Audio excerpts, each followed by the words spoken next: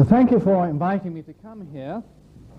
And as a matter of fact, this hall means something to me because at the age of, I think, 22 or 23, I received the sacrament of the Holy Spirit here, the sacrament of confirmation from Archbishop Amigo himself. So, but in those days, I didn't understand very much about the Holy Spirit. Well, things have happened since those days, haven't they? And I'm going to talk on the subject of prayer. And obviously I'm going to have to be fairly brief. So I shan't be able to talk on every aspect of prayer. For instance, I'm not going to say anything about prayer to Our Lady and the saints, although I consider that very important for a Catholic. I do consider every Catholic should have a real and deep devotion to Our Lady, and I'm very interested in these apparitions which are going on in Yugoslavia at the moment. But that's not the subject for today. But Jesus prayed. That's the first thing we note. He was a devout Jew. He would have prayed the Psalms, as the Jews prayed the Psalms a great deal. And we read in the New Testament sometimes he went up in the hills to pray, prayed all night. Jesus not only prayed himself, but he taught his disciples to pray. We read in Luke 18, and he told them a parable to the effect that they ought always to pray and not lose heart. Always to pray, and that's the Revised Standard Version. The Jerusalem Bible says pray continuously. We shall come back on that later. And Jesus gave his disciples the Our Father as the model for all Christian prayer. And indeed it's always good to sort of compare our life of prayer, check up on our life of prayer with the Our Father. Now there are different levels of prayer. And obviously, for us Catholics, at the center of our life of prayer is or should be the Mass, the Eucharist. And that is, absolutely, that contains all the other elements of prayer in a way. And I think it's a great blessing to get to daily Mass when one can. And daily Mass has for many years been the center of my own life of prayer. I never received communion until I was about 22. I'm a convert. And thank God I think I've received communion nearly every day since then, which is a great blessing and celebrated. And, well, one could go on about what that means to me, but that's not the subject of today's talk particularly. I don't want to develop that. But you've got the level of the Mass, which is at the center of the other liturgical prayer, the Divine Office, and the increasing number of Catholics seem to be finding it helpful to say morning prayer or evening prayer or both, or in some cases even the whole Divine Office. And the Divine Office has this great advantage that it tends to stress praise. But I'm not going to develop that subject today. So there's the level of the liturgy. Then there's that other level of informal prayer of Christians together. And here I'm going to read a text which seems particularly appropriate in connection with this kind of prayer. And this is from Matthew 18, verse 19 and 20. Again I say to you, if two of you agree on earth about anything they ask, it will be done for them by my Father in heaven. For where two or three are gathered together in my name, there am I in the midst of them. For where two or three are gathered together in my name, there am I in the midst of them. And that is a text which has often been applied, hasn't it, to our prayer groups. And, Jesus is present in a special way when we're gathered together in his name to pray. And thank God for this growth in the prayer group movement. Thank God for the number of Christians who are being helped. And thank God, that many of us can go weekly to our prayer groups and notice how they are strengthening and upholding and building up our life of prayer. And in connection with this sort of prayer, of course, there's also praying in the family. And I'm sure that's something which needs to be encouraged a great deal. It's quite extraordinary how often you'll get praying husbands and wives, people who with real lives of prayer, who never pray together. They say their own prayers, perhaps even at the same time in different rooms, perhaps even in the same room, but saying the Our Father together is out, let alone a bit more than that. And how ridiculous when Johnny, their son, is ill, that they both pray for Johnny silently, but they never say, Lord, together. They never say together, Lord, heal Johnny, and lay their hands on Johnny. But I'm sure we want to encourage prayer in families and in homes and among friends in that way. Isn't it a good thing? I think the younger generation are often better than some of us who are older. You know, when a few Christians meet together, you know, they say, well, let's pray. And they just pray, whether it's on the bus or, or wherever. And then there's the other level of prayer, and this is the one I particularly want to talk about today, and that is sort of personal prayer alone with the Lord. And I'm going to read here from Matthew chapter 6. But when you pray, go into your room and shut the door and pray to your Father who is in secret, and your Father who sees in secret will reward you. The importance of being alone with the Lord in prayer each day. And I think it's because this aspect of prayer is so often missing among Christians who come to prayer groups, that we don't see further progress. You know, people have talked about the revolving door syndrome in our prayer groups, haven't they? People come to the prayer groups for a time, they receive some sort of blessing, and then gradually they fade away. And so does most of the blessing. Well, they probably, you know, they will have gain from having gone, it's not all wasted, but in most cases it's a pity that they went away, and their prayer life tends to go down when they do go away. And what is the reason for that? Well, I think perhaps the main reason often is that they don't spend enough time daily in prayer. Fruitful participation in the prayer meeting presupposes that one spends enough time with the Lord alone every day in prayer. And being in the prayer group is no substitute for that. The second prayer group is no substitute for that. We need that time alone with the Lord daily in prayer. Now, Jesus said, well, pray continuously. By that he didn't mean say prayers all the time. I'll just develop this a bit. Pray continuously. Well, how are we to pray continuously? Well, I think you see this fulfilled often in the lives of the saints when they arrive at a really sort of mature contemplative state. Somebody like St. Teresa of Avila, you know, was just aware of the living presence of Jesus at her side all the time, even in the midst of the most sort of material activity of doing accounts or discussing business affairs with people. She was aware of the presence of Jesus with her. So in that sense, and it's so moving into, it's as we move towards that sort of contemplative dimension that we come nearer, I think, to fulfilling the command to pray continuously. A thing which can help us on the way often is these arrow prayers. You know, in the midst of a job, in the midst of work, while you're waiting for the coffee to come, while you're all these odd moments, you can just send up these arrow prayers to God. Thank you, Jesus. Help me, Jesus. Help that person. You see somebody, you know, in need at the opposite side of the road, Jesus bless that person. I mean, so I'm sure that's a great thing. We ought to, you know, our life needs to be shot through with arrow prayers often. Just these sort of SOSs to the Lord, or thank you, Jesus, or bless you, Jesus. I'm sure we need that. And of course, I mean, it's very good to pray. You know, some people, women tell me they pray when they do the ironing. Well, I don't know how to iron, but you know, whatever it is. I mean, obviously it's very good to pray in the midst of the housework or the ironing or whatever. But having said that, most people will not go very far towards praying continuously unless they put enough time aside for praying only praying. You see, if you say, well, I'll pray while I'm doing other things, well, then we don't tend not, if we just only do that, we don't tend to do much time when we're praying when we're doing other things. We need those periods of prayer put aside daily when we only pray, and which we don't drop unless there's a real serious reason for doing so.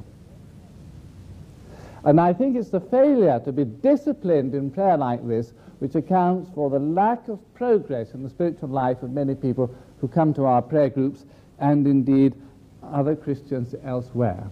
And I think there's a very important challenge here, and I really feel a burden about this challenge. You know, I think we need to be challenged and strongly. And when I say we, I mean myself included. Now, what are we going to do about this time of prayer? I mean, different people will find it right to put aside different times in the day, but surely we should all start the day with prayer and end the day with prayer. I think we all feel that is right. But some people will put their main period in the morning, some people will put it in the night, evening before they go to bed. Other people will do it perhaps in the afternoon or when they're free. that will vary from person to person according to temperaments. But nevertheless, we do need to have some regular daily framework of prayer which we don't drop unless there's a serious reason for doing so. Now, how long should that be? Well, it's not for me to dictate what other people should do here. And people are in very different circumstances. But I think most of us sadly heavily underestimate the amount of time we ought to be spending in daily prayer. Delia Smith goes around saying an hour a day plus daily mass. And I think she's right. That's a general thing. We know not everybody can do this. I know a practicing medical doctor who normally spends 4 hours a day in prayer. And I think that if most of us had got our priorities right, we would be spending far more time in prayer than we do. And you see, I think this is absolutely key to the whole development of our spiritual life. I really feel this very strongly, this whole thing. I think we're falling down. You see, we're living in a world in which the atmosphere is increasingly un-Christian.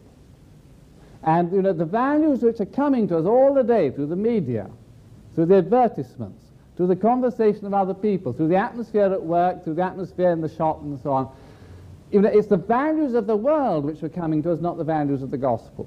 That's coming to us all the time, whether you like it or not. And you see, if we're not to just be overwhelmed by this, we need sufficient time to let the values of the gospel get through. And if we're only spending 10 minutes a day in prayer, well, what chance has God got in 10 minutes against the rest of the day? And that's why I think the prayer life of so many of us is so superficial. It's simply not serious. We've got a very high theology of prayer. The New Testament, praying continuously, the whole tradition of Christianity, the importance of prayer, the centrality of prayer. And we all say, yes, we agree with that. And having said that, some people think it's all right just to devote 10 minutes a day to it. It doesn't add up. If prayer really is what we say we believe it is, then we'll give it that priority in time and energy. Imagine a man who says to his wife, yes, you're the dearest creature in my life, and then spends half an hour a month speaking to her. Doesn't add up. And we say, yes, Jesus, you come first, you're everything, and Jesus, I'll give you 10 minutes. It simply doesn't add up. And that's where so many of us fall down. Now ask yourself, how much time do I spend in an average week looking at television, or listening to the radio, and I'm not against looking at any television or reading things like the newspapers or things like the newspapers. How much time do I spend in the week doing that, as opposed to reading the Bible and praying? And that's an embarrassing question for quite a number of priests and religious, let alone lay people. Have we got our priorities right? Very often not. And that's why we don't make more progress in our spiritual life, and that's why a great many people come for a time to prayer groups and then gradually sort of begin to dwindle off. And maybe for those of us who are leaders in prayer groups, it's in part our responsibility because we have not faced people with the demands of the gospel about prayer. It's often our fault. Now, I think we not only need enough time for daily prayer, but I think we sometimes need those longer periods of prayer, longer than you can get in the daytime, each day. I think some of us should be putting in our diaries, Saturday afternoon, 2:30 till 5:30, prayer. And if somebody said, "Are you free?" you say, "No." Because, I had a very fortunate experience last summer. I went to a monastery of ours in America where they had a course of spiritual directors, a monastery at Pecos, where all the men's community and the women, they were all involved in the charismatic renewal, and thank God it was a wonderful experience. But the thing which was a great blessing for me there, we had lectures in the morning and one lecture in the evening, and I spent most afternoons just in prayer, so I could get in 2 or 3 hours prayer most afternoons. And I was realizing from experience how 2 hours is more than twice 1, and 3 hours is much more than 3 times 1 hour in prayer. You know, St. Francis of Assisi said that it often took him 1 hour to get through to God in prayer. So do you think you can get through in 20 minutes? And it's, you know, it sometimes takes, you see, quite a long time for the anxieties of the world, the worries of the world, the atmosphere of the world, just the fatigue of the world to go off. You know, be still and know that I am God, the psalmist says. But we may need to be still for 3 hours before we really get through. Or we may find as we do, we get through much further. Now, people will say to me, and don't I understand this because I say it to myself, but Wes, if you, Don Benedict's all right for these monks to talk like that, but I mean, if he knew the pressures on time and energy, if he knew what it was like to have my job and the family, and then I'm involved in the prayer group meeting, and then the people ring up for this and people ring up for that, and after all, if nobody had organised today, none of us would be here. You know, I know all this. But you see, what I think we have to dare to do is to give the priority to God in prayer and trust God to look after the activity. Now, I know there are emergencies which are exceptions, but for most of us, the exceptions become the rule, to be frank, hasn't it? And you see, so I think we need to dare to leave all those letters unanswered, your room in a mess, mine often is, you know, those people not visited, those telephone calls not made, those books not read, and go and pray with the Lord for a couple of hours. And just hand over in prayer all the letters and everything else, and trust God to look after them. And you know, when we dare, it's an act of faith to give the priority to prayer in that way, we shall find, A, that our activity gains far more in quality than it loses in quantity. Because you see, when there's not much prayer, our activity becomes just too human. And when there really is that prayer backing, the Spirit is in our activity much more. So not only will our activity gain far more in quality than it loses in quantity, but in fact it will not lose in quantity, because it will be so much more Spirit-led, and we should be led up so many less blind alleys. You know, many of us, our activity for much of the time is a bit like a dog chasing its tail, isn't it, if we're honest, you see. And if there was really some more prayer backing, then our activity would be more Spirit-led and more fruitful. So this is really the most important thing I want to say today. I'm sure we've got to take this seriously, to really give more time, and to give what the Americans often call prime time. What they mean by prime time is not time when you're too tired to do anything else, or you've got nothing very urgent you've got to do, no other thing is particularly, you know, now I've got 30 minutes, so I can just give that to prayer. No, but to sometimes give a priority. Write it in the diary in the time of day when you really are awake, and really give that the priority. And I feel that so many other things, you know, depend on this, both as in our individual lives as Christians and our prayer groups. So that's the most important challenge I wanted to put before you today, and it is now 3:35, which is a bit difficult. Well, now, about our daily prayer alone with the Lord, and all the elements I'm going to talk about are in fact now found in the Mass. I think these elements need to be found in our daily life of prayer: repentance, offering, listening, asking, and praise. And I want to say a few words about each one. Repentance. You remember the parable of the tax collector and the Pharisee. And the Pharisee thanked God that he wasn't like other men, sinners, and the tax collector just went and said, "Lord, have mercy on me, a sinner." Well, we are all tax collectors. Original sin goes very deep in each one of us. The roots of the 7 deadly sins are to be found in each one of us.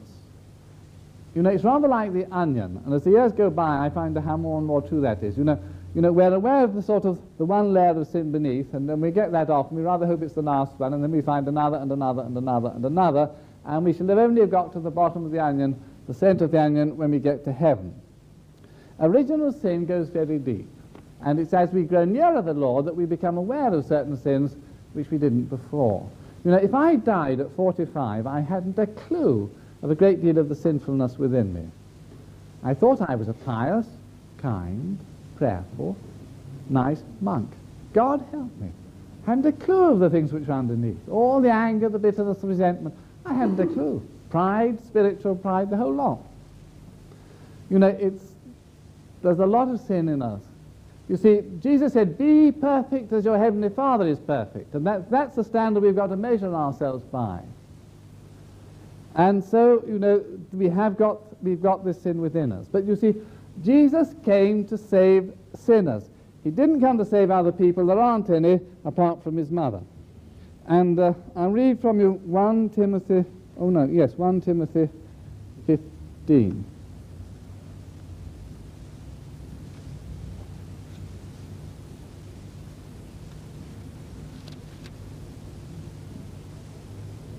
The saying is sure and worthy of full acceptance, that Christ Jesus came in the world to save sinners. And I am the foremost of sinners, but I receive mercy for this reason, that in me as the foremost, Jesus Christ might display his perfect patience for an example to those who are to believe in him for eternal life. Jesus Christ came in the world to save sinners. So, you know, one of the things we're all called to grow in daily, to the end of our days, is repentance. We're called to grow daily in things like faith, hope, love, humility, praise, repentance, and other things too. Not to go on moaning over and over again about the sins of the past which are forgiven, because that could be unhealthy. But, you know, to repent of the lack of faith and hope and love and humility today. That's what we need to be repenting of, the selfishness today, which wouldn't exclude repentance over past sins, of course. And I think an important thing there, of course, is confession and sharing. And I think, you know, many of the people are finding in the charismatic renewal, you know, how helpful it is to go more frequently again to confession. I mean, I think all of us need to be able, we all need to be able to share our sinfulness with at least one other person. You know, I thank God that there's no skeleton in my life, no area of my life, no shame in my life which I haven't shared with at least one person. And that's, you know, I'm sure that's a blessing, and I'm sure that should be so for all of us. And I think a thing which can help us too in this matter is keeping a spiritual journal. You know, but anyhow, we'll leave that for the moment. Now we have to repent and we have to renounce. You see, if our repentance is authentic, that means we renounce. Repentance is turning away from the things which are not of God towards Jesus and God and the things of God. And that means renouncing. Now that doesn't mean I promise I'll never do this again. I always thought that was a very unfortunate act of contrition, you know, because we said, Lord, I will never do this again. Lord, I will never have another proud thought again. It's just not realistic, is it? But it is, I mean, as far as we can, we renounce and we want to turn away and we want to go in the direction of perfection and go as far as we can. And the thing which I think would help, a prayer which I'm sure will be helpful to many people, is the Jesus prayer there. You remember, it's the prayer connected with the Christian monks of the East, but which is now widely known in the West. And the classical form of that is to go on repeating these words, Jesus Christ, Son of the living God, have mercy on me, a sinner. It can be reduced, Jesus, have mercy on me, a sinner. Indeed, one can just use the word Jesus or something like Jesus, Lord Jesus. But it is good to also get in that mercy on me, a sinner often. And I find that very helpful, and I need to say that often because I am a sinner. I think, you know, to rarely, perhaps, for those of you who don't know that prayer, try that prayer. Jesus Christ, have mercy on me, a sinner. And particularly when you're feeling angry with everyone else and God and life and everything else, you know, it's a good thing to say that. It takes your criticism and your anger off other people, and it helps you to look at yourself. Jesus, have mercy on me, a sinner. It's a prayer of repentance. Of course, it's also a prayer of asking. Just hands up, the number of people who are familiar with that prayer and find it helpful. It's quite a few, thank God. Well, those who haven't, you know, I would recommend that, perhaps to develop that. Jesus Christ, have mercy on me, a sinner. Then there's the offering of ourselves to God, offering of ourselves of others, the world, the church, friends, situation. Thy will be done on earth as it is in heaven. And we are called to give everything to God without exception. That includes our sins, our weaknesses, but also the gifts and blessings God's given us. Our health of spirit and mind and body, our death, and the suffering and sickness which may approach death. I think it's a very good thing to say daily, Lord, yes to that death you want for me, and to the run-up to death. I think it's a very good thing. You see, naturally, we have a deep instinct of fear of death and of wanting to avoid death. It's all of us. And many of us can have hidden fears of death. Fears about health can ultimately be a fear about death. It's natural to man that. And we're called to be like Jesus. I mean, Jesus, his life wasn't taken from him. He laid down his life. It was a supreme offering to God. It was the supreme moment of his life, if you like. And our death isn't meant to be something which just overtakes us, but it's meant to be a sort of offering to God. Well, we never know when something is going to overtake us, do we? When we're going to get knocked down by the car, or the stroke, or the heart attack, or the mugging. And it's too late then to start recollecting yourself. And now's the time to do that. So I think it is a good thing to say, yes, Lord, yes to that death. Sean Connerty, a wonderful priest from up in Newcastle, a priest in the Charismatic Renewal, it was he who put me onto this. He mentioned in one of his talks, and he said that helps to take away the fear of death. I think it's true if we're saying daily, yes, Lord, to that death. And if we're living a bit in that perspective, which is the perspective of the gospel, we're moving towards heaven and we're looking forward to heaven, and death is the passing into that fuller life. I think if we're daily saying that in our life of prayer, that can be a sort of deep preparation for it and take away the fears.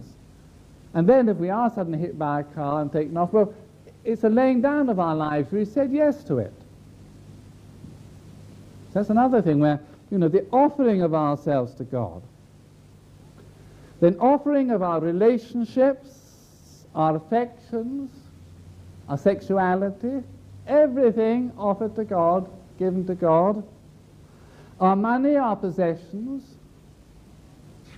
And many of us, we're quite prepared to give God a lot of things, but we're saying, not that, God. Not that. Don't you touch that. Keep off the grass, the Lord. That's mine. But you see, if we really mean the Our Father when we say, thy will be done on earth as it is in heaven, we're really saying everything, Lord. Therefore we're saying, Lord, everything to do with my sexuality is yours. All my relationships, yours. Everything to do with my money and possessions, yours. So how many of us really think, well, my bank account, that belongs to God. And my possessions, they belong to God.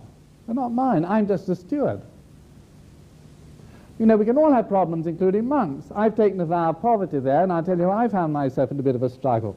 Somebody gave me years ago a most wonderful copy of the Bible de Jerusalem in wonderful green leather and gold all over the place, and I loved it, and it was a special memento of the person who gave it to me. It was a spiritual person who's died. And we used it in our chapel in Belgium when I lived in Belgium, but then I came back to this country. There it was in my shelves, and probably I referred to it once every 18 months. And I was in a Bible circle in our Cockfosters parish, and there was a woman who was French speaking there, and she had also a copy of the Bible Jerusalem. That's the one she used. And it was falling to pieces, absolutely falling in 2 and 3. And I thought, well, there's my beautiful copy in my room, and hers is falling to pieces. But I said, no, of course I need that. I have to remember the person who gave it me, and after all, that's quite reasonable, and so on and so on. And it took quite a time before I said, well, look, what about exchanging Bibles? So now I have her copy, which is all I need in occasions, rare occasions when I need to look up the French. But it didn't happen very quickly in my case. And I've taken a vow of poverty. Well, perhaps you're not as weak as I am. But if there are millions of starving people in Africa, we need to remember that our bank account is Jesus'. Now, if we give everything to Jesus, it doesn't automatically mean that everything financially, we hand over all our finances to him, it doesn't automatically mean that we're going to be poorer. Jesus may want us to have more things. I'm sure many of us would be poorer. I'm sure many of us would get rid of luxuries we don't need. stuff things in glasses and all that, whatever they are. But some of us, if we hand it all over, Jesus may give us more money. But the point is not to have less. You may want some of us to have more. It's to give it all to him. To really make Jesus Lord of the material side of our lives. Then our time and energy. Oh, many of us can fall up there, can't we? Lord, don't touch that hobby. I'll tell you a true story of one of the prayer groups I'm involved with. There's a man who's a university lecturer, and he plays chess, for that sort of university circles, and when championship games, and when you're involved at chess at that level, it's apparently not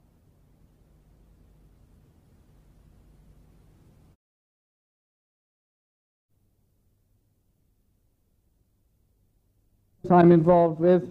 There's a man who's a university lecturer, and he plays chess, for that sort of university circles, and when championship games, and when you're involved at chess at that level, it's apparently not just a matter of sitting down once a week for half an hour.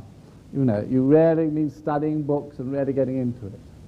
And he found this was taking up too much time and energy which could be more profitably given to his family and to the work of spreading the gospel and the renewal and praying for the sick. And so he gave it up. He gave it up. Now there's nothing wrong with chess. But what was wrong was the place it was occupying in his life, and he gave it up. And maybe if we really are offering everything to God, we're saying, Lord, yes, that television program if you want it, that hobby, that expenditure of time. I think we need some recreation. I'm not saying we should never have recreation. But, we have to have offered everything to him. And then, of course, our problems, our impossibilities, our crises, the rat in the corner situations, all those, hand them over to Jesus. And all the blessings and gifts and opportunities, hand them over to Jesus. And not just ourselves, but our friends, our families, our prayer groups. Sometimes perhaps we're not finding it to become too difficult to be a bit more detached about ourselves, but our wife, our friend, our child, our prayer group, and we've got to hand them over too. Thy will be done. And I have a dear friend at the moment who seems the Lord will probably take soon with cancer. And I've got to hand this person over and say, Lord, your will. If you want to take him, take him. And it would seem that God does want to take him. And we have to say that however close. And it's all right to talk in abstract, but for a mother to do that for her 5-year child, that requires spiritual heroism, so to speak, doesn't it? But that's what we're called to do. Do we really mean it when we say, thy will be done on earth as it is in heaven? Do we really mean it? We're called to say that ever deeper yes. And now to the next section. Sorry, I hope you're not feeling envious again. The privilege of the speaker. Listening to God. I think perhaps of the 5 areas of prayer which I mentioned, I think this is probably the most neglected.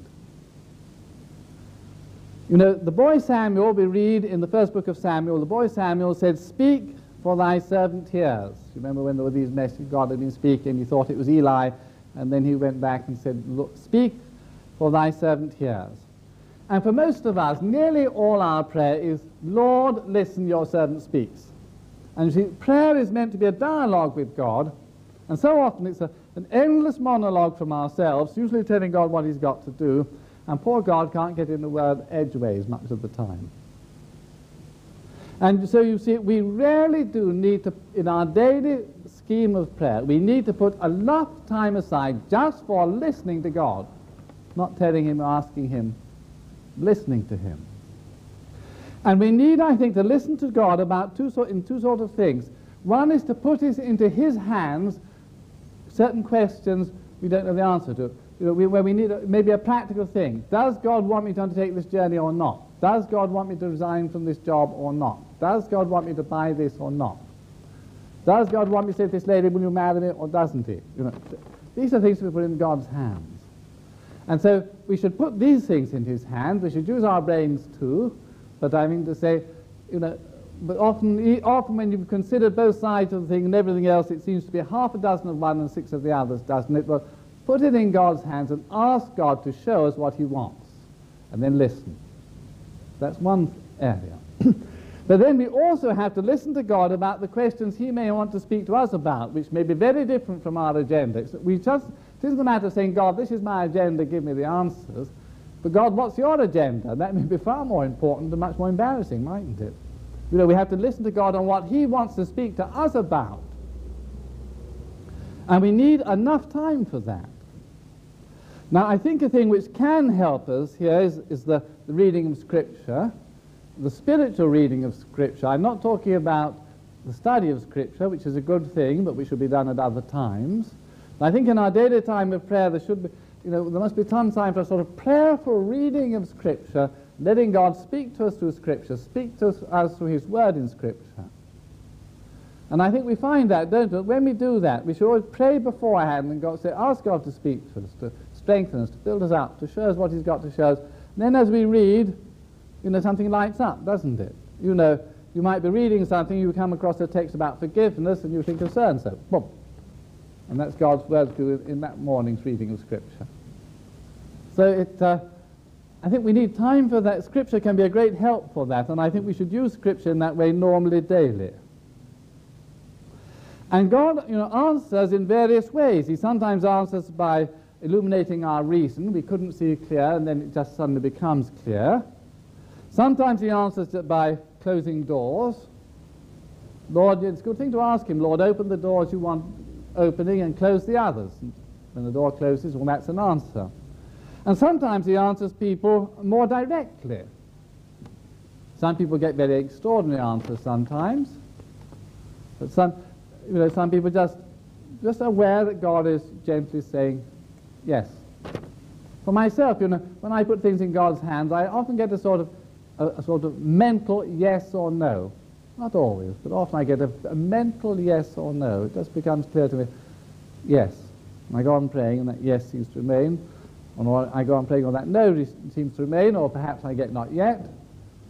Or perhaps I'm praying about something and I just get the word peace, and I understand that I've got to be at peace about it, or someone else has got to be at peace about it. And I think we should learn to listen to the Lord in this way.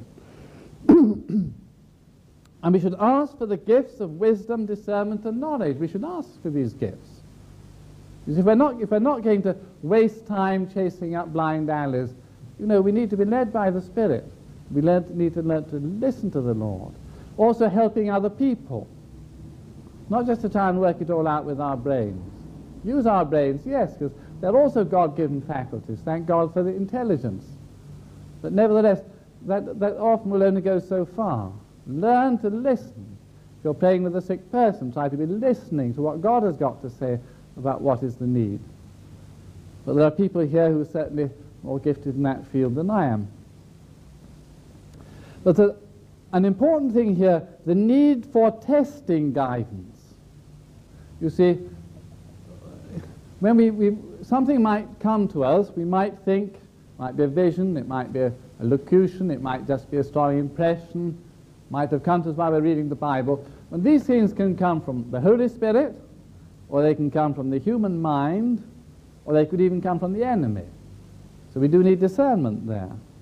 And we need normally to test things where we can with others, get other suitable people to test it, to confirm it or deny it. You see, if I think that I'm getting a message that God's calling me to go and well, I'm a monk, so anyhow, if one of you gets a message that you think God is suddenly calling you to go and preach the gospel to the Eskimos, and he appeared in the night and he seemed to say that to you, well, don't just go off and do it, but get some suitable other Christians and say, well, God seemed to appear to me, he seemed to say that, what do you think of it?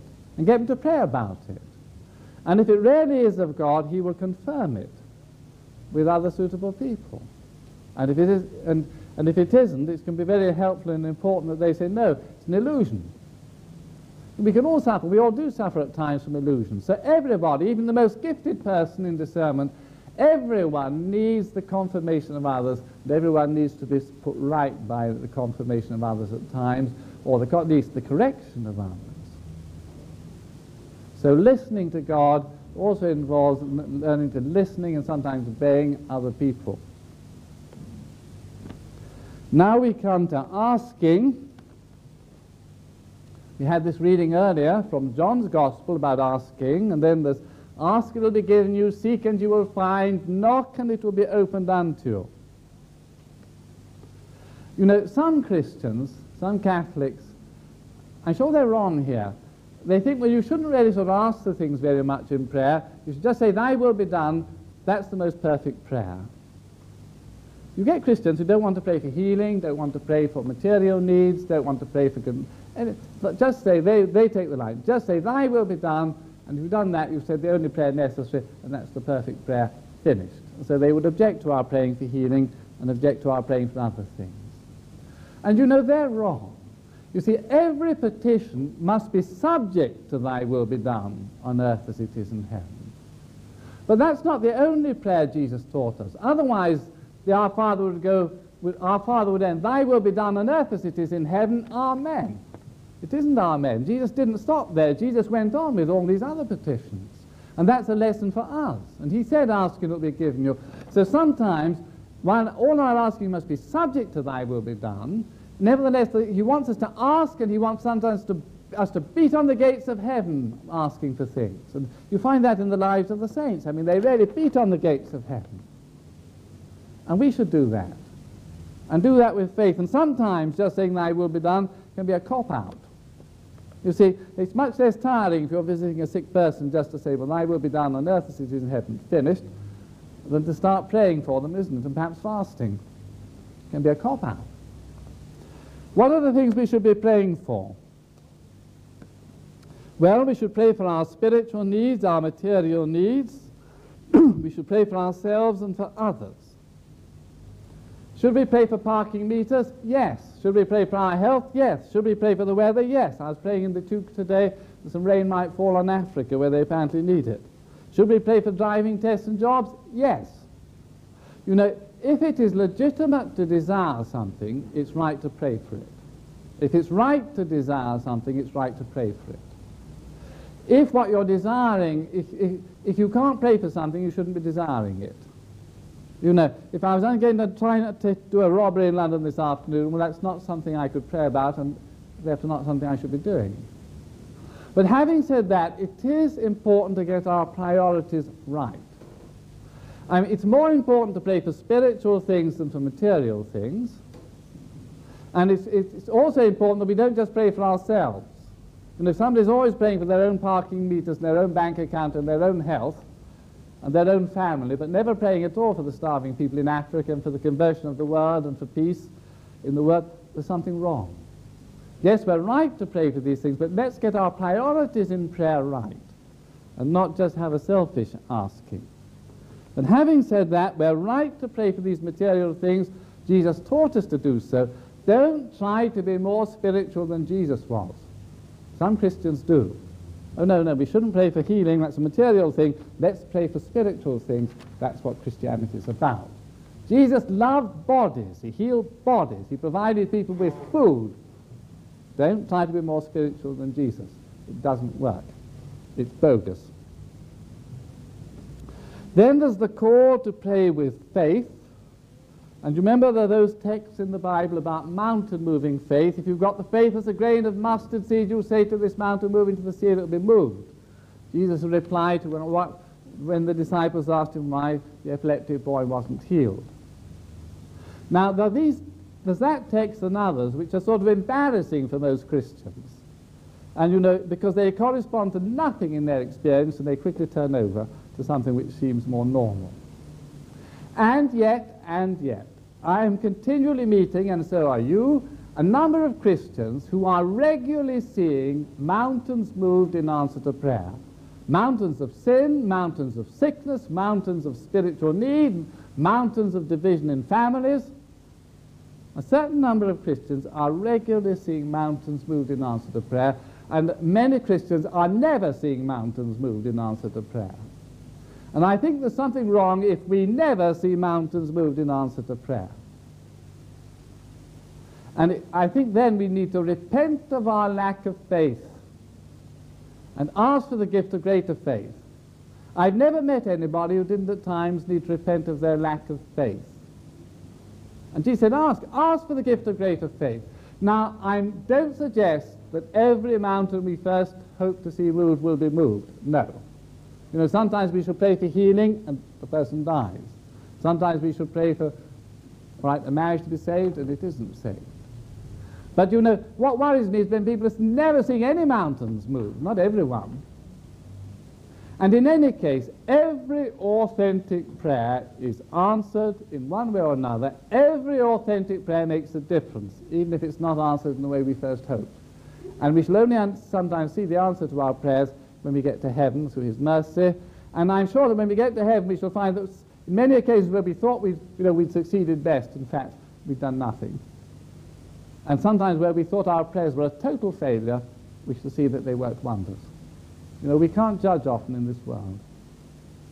So there is that call, and there's a need for fasting perhaps. There's not time to develop that. I'm one of the weaker brethren myself when it comes to fasting, but as far as I do fast, I find it a good thing. I'm sure we should, you know, sometimes when, I think some degree of fasting should be normal to the life of every one of us. And there can be need for perseverance. You know, Jesus said, ask will be given you. He didn't say it will be given you immediately. St. Augustine's mother, St. Monica, was praying for his conversion. And the Lord answered her prayer more wonderfully than she could have imagined. But she answered it after about 17 years or whatever it was. And if she'd given up after 10 years and saying it's a hopeless case, it's too soon. And I know a woman whose health is, whose hearing is improving in answer to prayer now against all medical possibilities. And it began to improve after 10 years praying. So if she'd given up after 9, saying, well, we prayed for 9 years and that's a waste of time, it was too soon. And there's some things one just has to go on praying for. I mean, there'll be people here perhaps who've got children who are no longer believing and practicing. You just have to go on praying about it to the last day of your life, if the answer doesn't come before. Some things we just have to go on praying about. And I think a thing which is important here, I think God is wanting to raise up more and more special ministries of prayer, of intercession. You know, I'm sure some people God is wanting to give a special burden in that way, often older people or sick people, people who've got the time. But I mean, there could be many people who could well spend 4 hours a day in prayer. Father Peter used to tell us of a prayer group he was at in America, and there was one woman who used to intercede every day between 12 and 3 in the morning for the intentions of that prayer group. I'm sure God is calling a lot of people to special ministries of prayer, particularly older people. And, you know, well, unless the Lord takes us earlier, we shall all become old one day. And that can be a wonderful thing in old age. So often when people get older, they think, oh, well, my life is now becoming less and less fruitful. As, you know, doors are closing, I'm just a nuisance on the others, and so on. And if we realize that God, as he closes one door, opens another, and that door will very often be a ministry of intercession, and our lives can be wonderfully fruitful to the last second through a ministry of intercession. So there's something. And now we do come to the last heading. Oh dear. I'll be as brief as I can, shall I? Oh dear, it's a pity to have to be brief on praise, isn't it? But Jesus praised, he said, the Psalms, which are largely praise, and he thanked his heavenly Father. And when he taught us to pray, the Our Father, it starts with praise. Hallowed be thy name. And if I said, you know, listening to God is probably the most neglected area of prayer, I think praise is the second most neglected. So many Christians, insofar as they pray, it's all asking, or best saying, thy will be done. Praise never really began to flow in my life as a monk until I received the gift of tongues about 11 years ago. And that's a disgraceful thing to say, because a monk's life is meant to be a life of praise. But it never flowed. I used to say the Psalms, I'd say the Glorias and all that. But, you know, the prayer which flowed was asking and saying, thy will be done. And it wasn't until I got the gift of tongues that praise flowed.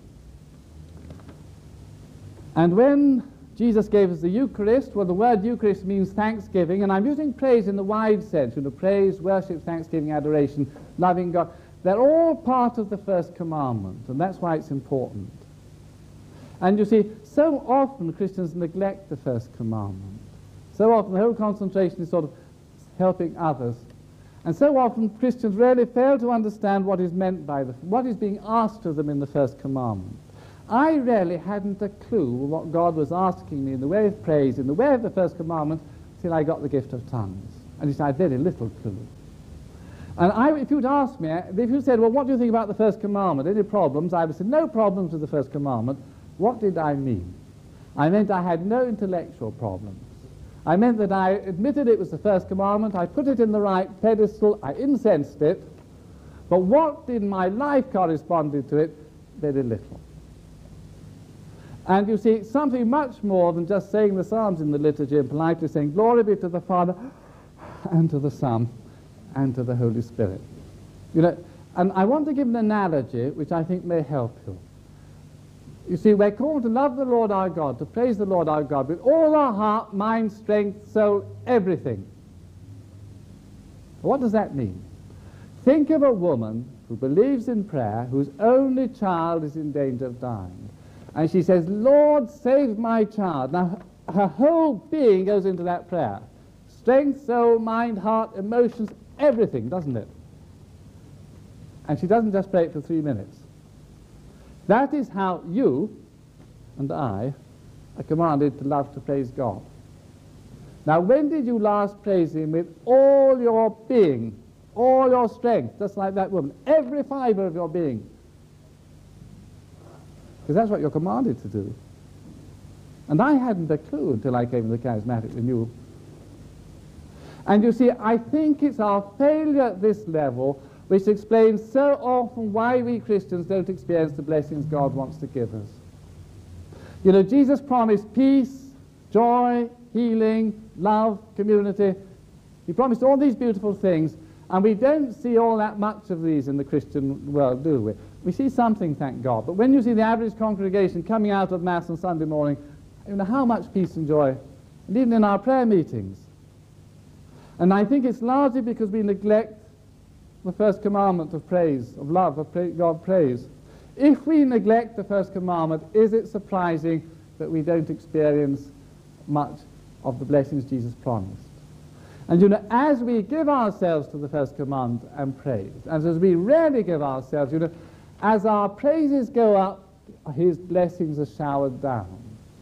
God is never outdone in generosity. As our blessings go up, as our praises go up, His blessings come down. And where there is intense praise, there have often been healings and miracles without anybody asking for it.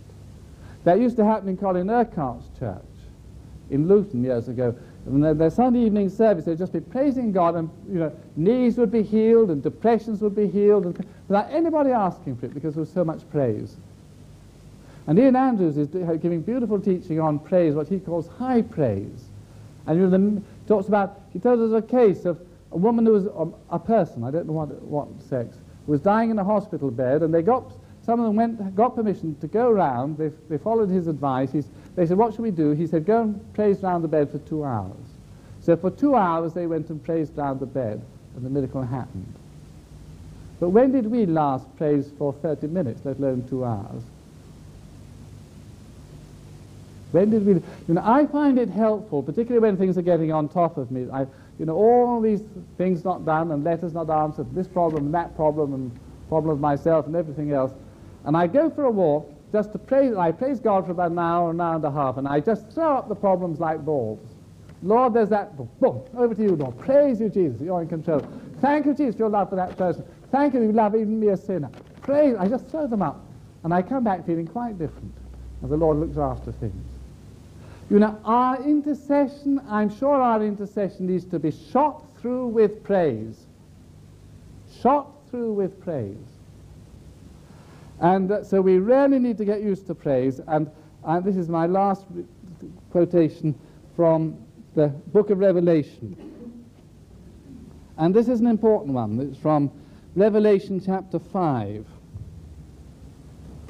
Then I looked, and I heard around the throne and the living creatures, and the elders, the voice of many angels, numbering myriads of myriads, and thousands of thousands, saying with a loud voice, Worthy is the Lamb who was slain to receive power and wealth and wisdom and might and honor and glory and blessing.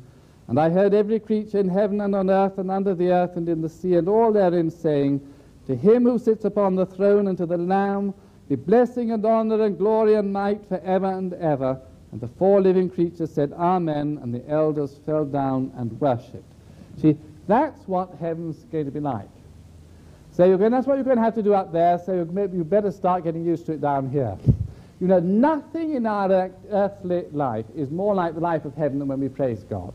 So let's get on with it. Let's get on with it. And, you know, we were beautifully led in the music today with praise. We really need music that really leads us in praise to God.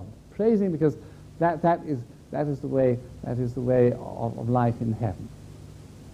And the last remark I'll say is this. There was a great Benedictine abbot called Abbot Chapman who was well known as a spiritual director, and he said, pray as you can and not as you can't. Well, you know, I've just thrown out some things which may be hints. And anything which is helpful, we'll use it, and anything which is not helpful, forget it.